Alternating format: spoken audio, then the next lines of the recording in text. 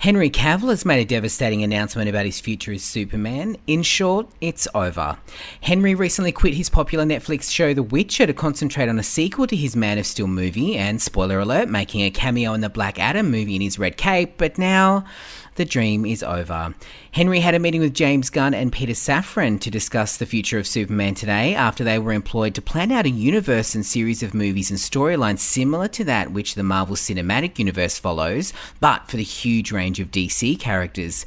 This sadly doesn't include Superman. Henry said in his post that he was instructed to make the announcement of his return by the studio back in October, but plans have changed and he won't be returning.